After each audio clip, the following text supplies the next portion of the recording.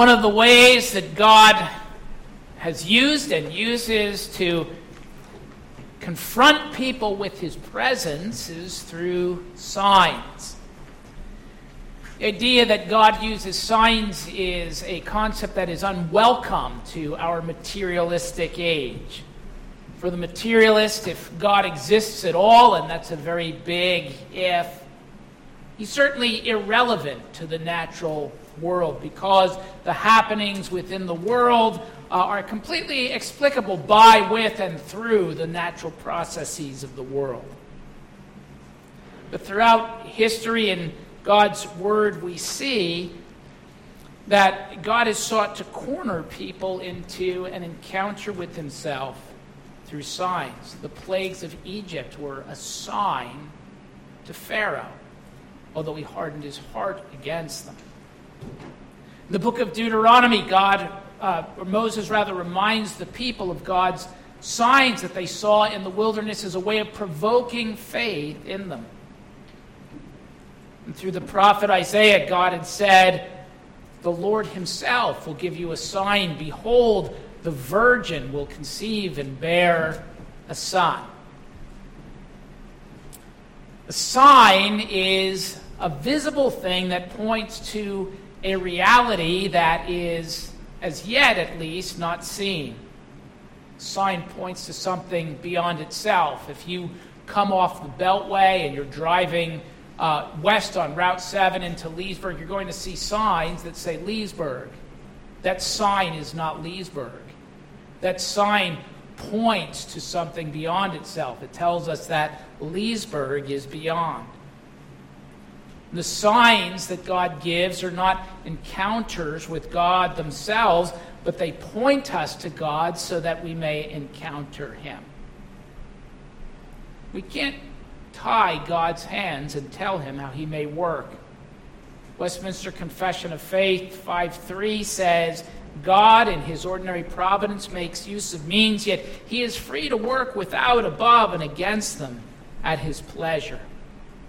People make two mistakes when it comes to God's use of signs. They either demand signs or they deny signs.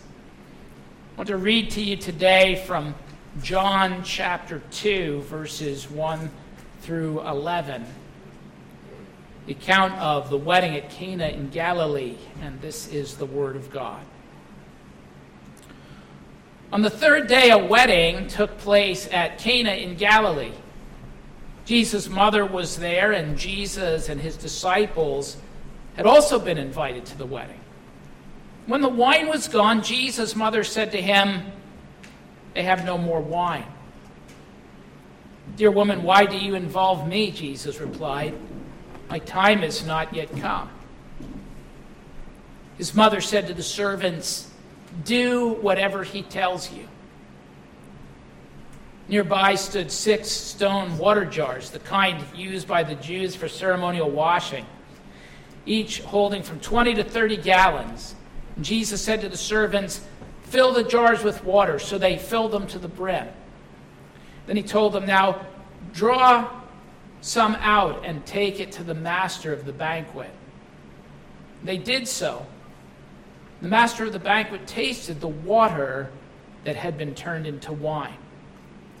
He did not realize where it had come from, though the servants who had drawn the water knew. Then they called the bridegroom aside and said, "Everyone brings out the choice wine first, and then the cheaper wine after the guests have had too much to drink. But you have saved the best until now." This, the first of his miraculous signs, Jesus performed at Cana in Galilee. He thus revealed his glory, and his disciples put their faith in him. And Father, we pray today that we would see the glory of the Lord Jesus, and that our faith in him would be provoked. Amen. Encountering God always requires a disposition of trust. If we're to encounter him beneficially, it requires a disposition of trust. There's some people who think, if God just showed me a sign, I would believe. But it doesn't really work that way. Signs do no good if we come to God with an attitude of distrust. The Pharisees and Sadducees came to Jesus on several occasions asking him for a sign. Of course, it doesn't work that way. The signs were not magic tricks to be done at their demand. And yet in John chapter 10, Jesus says to them, if you don't believe me, believe the works that I do. But they didn't believe them either. Encountering God requires a disposition of trust. I think when I look at the signs that Jesus performed in the time of his earthly ministry, the signs that were associated with him, the most astonishing of those signs is the sign of Jonah. In Matthew chapter 12, you remember that Jesus said that no sign will be given except the sign of Jonah.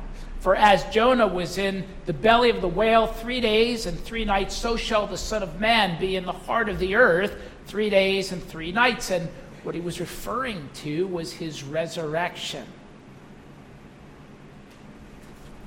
And yet it's significant to note that in Luke 16, as Jesus tells a parable, tells a story about a rich man and a character named Lazarus. We have both of them dying. The rich man going into torment in hell. Lazarus going to the bosom of Abraham. There's a chasm. They can see each other. They speak to each other in this story. And the story concludes with the rich man saying, let me at least go back and warn my brothers so that they will not come to this place of torment. And Abraham, if you remember the parable, says, they have Moses and the prophets. Let them hear them. But if they will not listen to Moses and the prophets, nor will they listen if someone were to rise from the dead.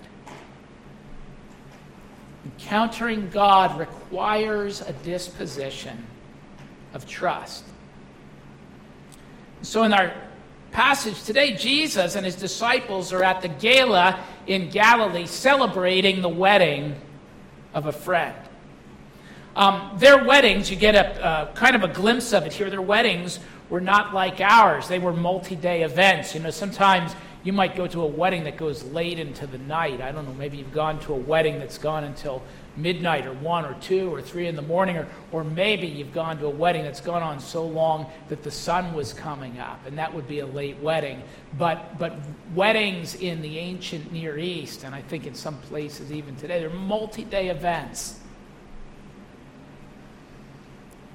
And it was a big deal to run out of food or drink because it was the responsibility of the host to provide that. In that culture, the embarrassment of running out would have been considerable. And some scholars actually believe the groom's family, because in that culture, the groom's family provides for the wedding, that it might actually bring some financial legal liability for them to run out because of the expectations of the guests and because of the embarrassment that would be brought to the bride's family. Mary brings this whole thing to the attention of Jesus. It's obvious that she wants him to do something to remedy it in some way, but did you notice that she doesn't even have a request? She just says they've run out of wine. They have no more wine. She brings the problem to Jesus. I want you to note carefully Mary's response to Jesus' expressed reluctance. Because Jesus doesn't give her much encouragement here. He says, "Dear woman, why do you involve me? My time has not yet come." And in response to that, his mother said to the servants, "Do whatever he tells you. Do whatever he tells you." I don't know what he's going to do. I don't know if he's going to do anything. But whatever he tells you to do, you do it. That's good advice. Encountering God requires a disposition of trust. I've got a friend of mine who is in a counseling ministry. And he had something happen to him that was encouraging, because I think it's pretty uncommon. Brian does counseling, and Brian will probably tell you this is pretty uncommon in terms of the outcome of this. Not this part. This part's probably pretty common. That people come, this fella came to him for counseling, and so they would work through what the issue was, and he'd help the fella to come to a biblical solution, and they would talk it through, and this is really what I need to do, this is what God's word says. Then he would weigh it, he'd think about it, he'd go off and he'd not do it. Right? I see Brian nodding his head there, right? He'd go off and he'd not do it. And he came back and he said, things are terrible. Things are getting worse. And he'd want more counsel. And he'd give him counsel, and he'd weigh it, and he'd decide, this isn't expedient, this isn't really what I want, this isn't comfortable, this isn't easy. So he would decide to do something else. But after a time, things just kept spiraling down and spiraling down and spiraling down until he came back and he said, listen, he said, I know you must be exasperated with me. And the fellow was getting kind of exasperated with the situation. But he said, it's not working. I keep weighing what you tell me. I keep trying to figure out if this is what I want to do or if this is what I'd like to do. And it's not working. And I've reached the end. And so if you'll continue to meet with me, here's how it's going to go. I'm going to meet with you. We're going to work out a plan for what the Bible says I should do in this place. Then you tell me what to do, and I'll do it. And I don't really care whether I want to do it, like doing it, think it will be easy or comfortable to do. Just tell me what to do, and I'll do it. It's the attitude that we need to have when we come to Christ. You know, there are a lot of people who read God's Word, and God's Word tells us who we are, tells us the purpose for which we were created, indicates to us our identity, tells us how to live in ways that are wise and beneficial to ourselves and a blessing to others and glorifying to God. And we too often weigh it. And we think, I wonder if this seems easy or comfortable or right according to my standards. And let me tell you that until you come to a Proverbs 3:5 realization, you know what Proverbs 3:5 says, right? Trust in the Lord with all your heart and do not lean on your own understanding. Until you come to the Lord with a Proverbs 3:5 realization, until you give up trying to evaluate whether what God says for you to do in a certain situation is expedient or acceptable or easy, you're going to miss encountering God. Whatever He tells you to do it is the only way to see His glory.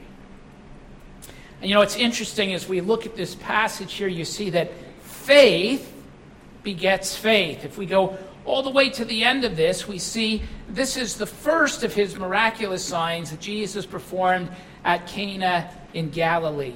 He thus revealed His glory, and His disciples put their faith in Him.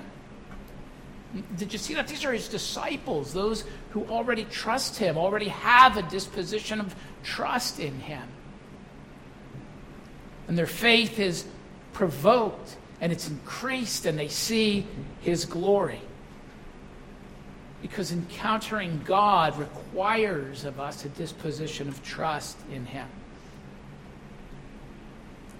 Do what He tells you to do, and the disciples encounter God through this sign that Jesus does. What are the ways that people could respond to God's signs? What are the ways that we could respond to God's signs? Well, it's possible that we might just miss God's signs.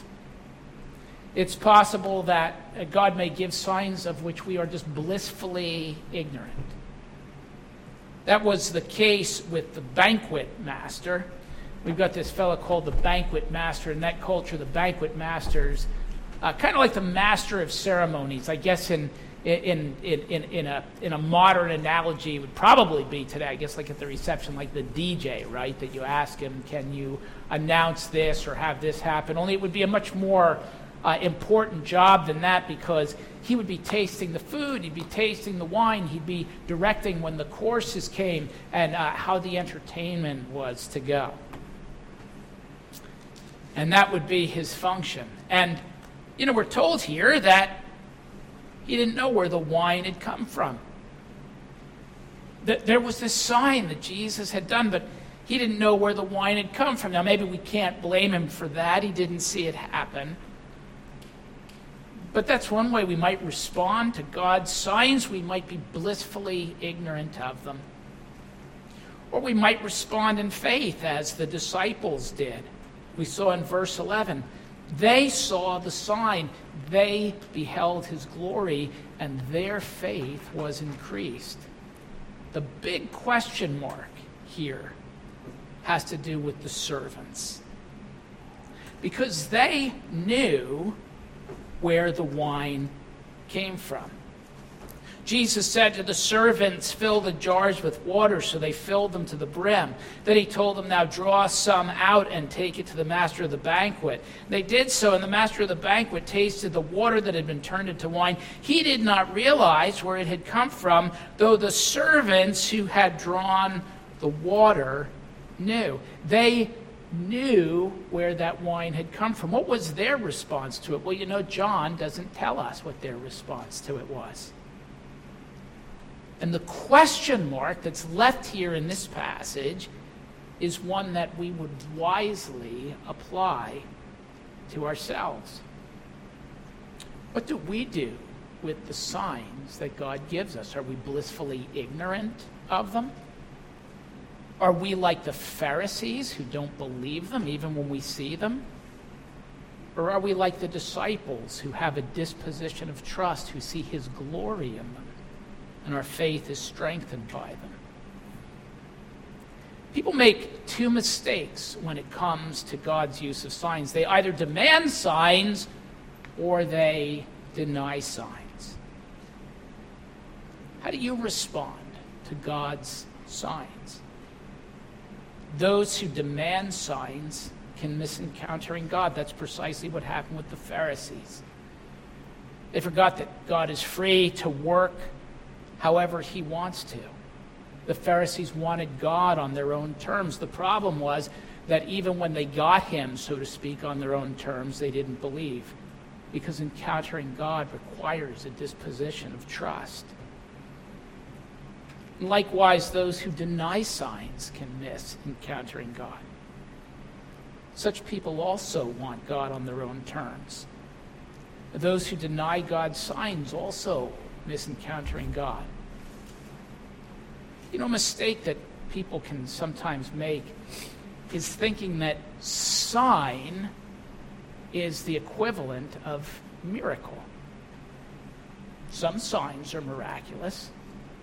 Changing water into wine, we're told that's a sign. Certainly falls into that category.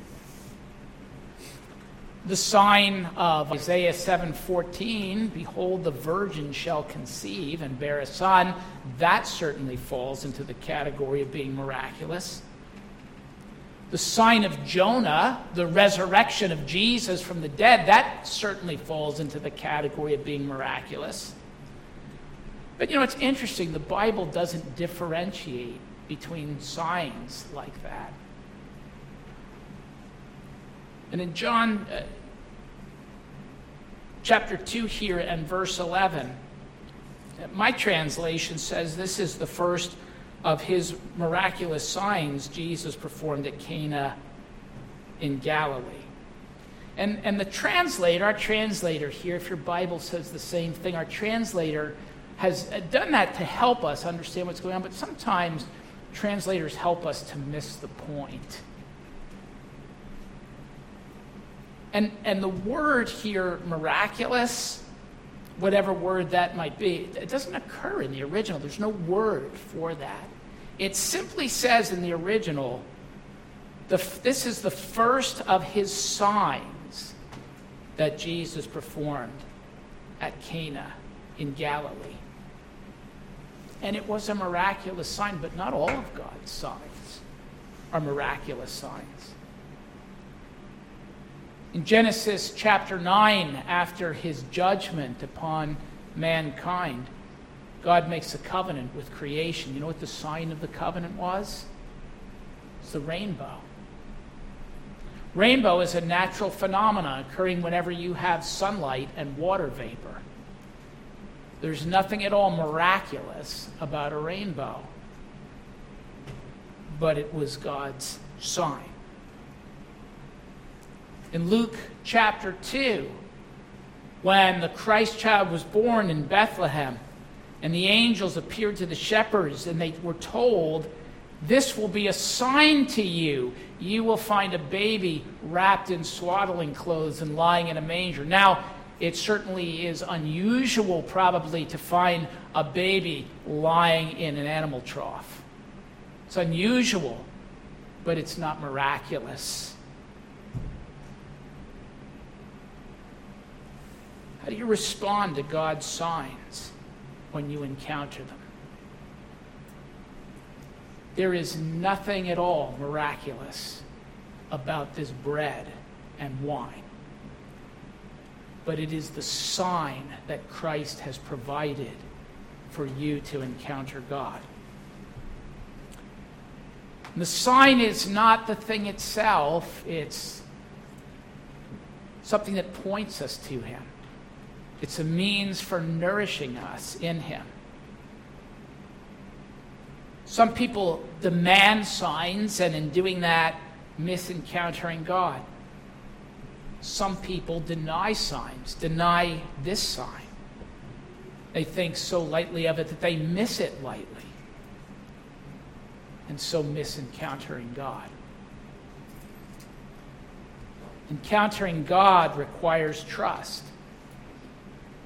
And we will not encounter him to our blessing and benefit in this sign unless we partake of it in faith.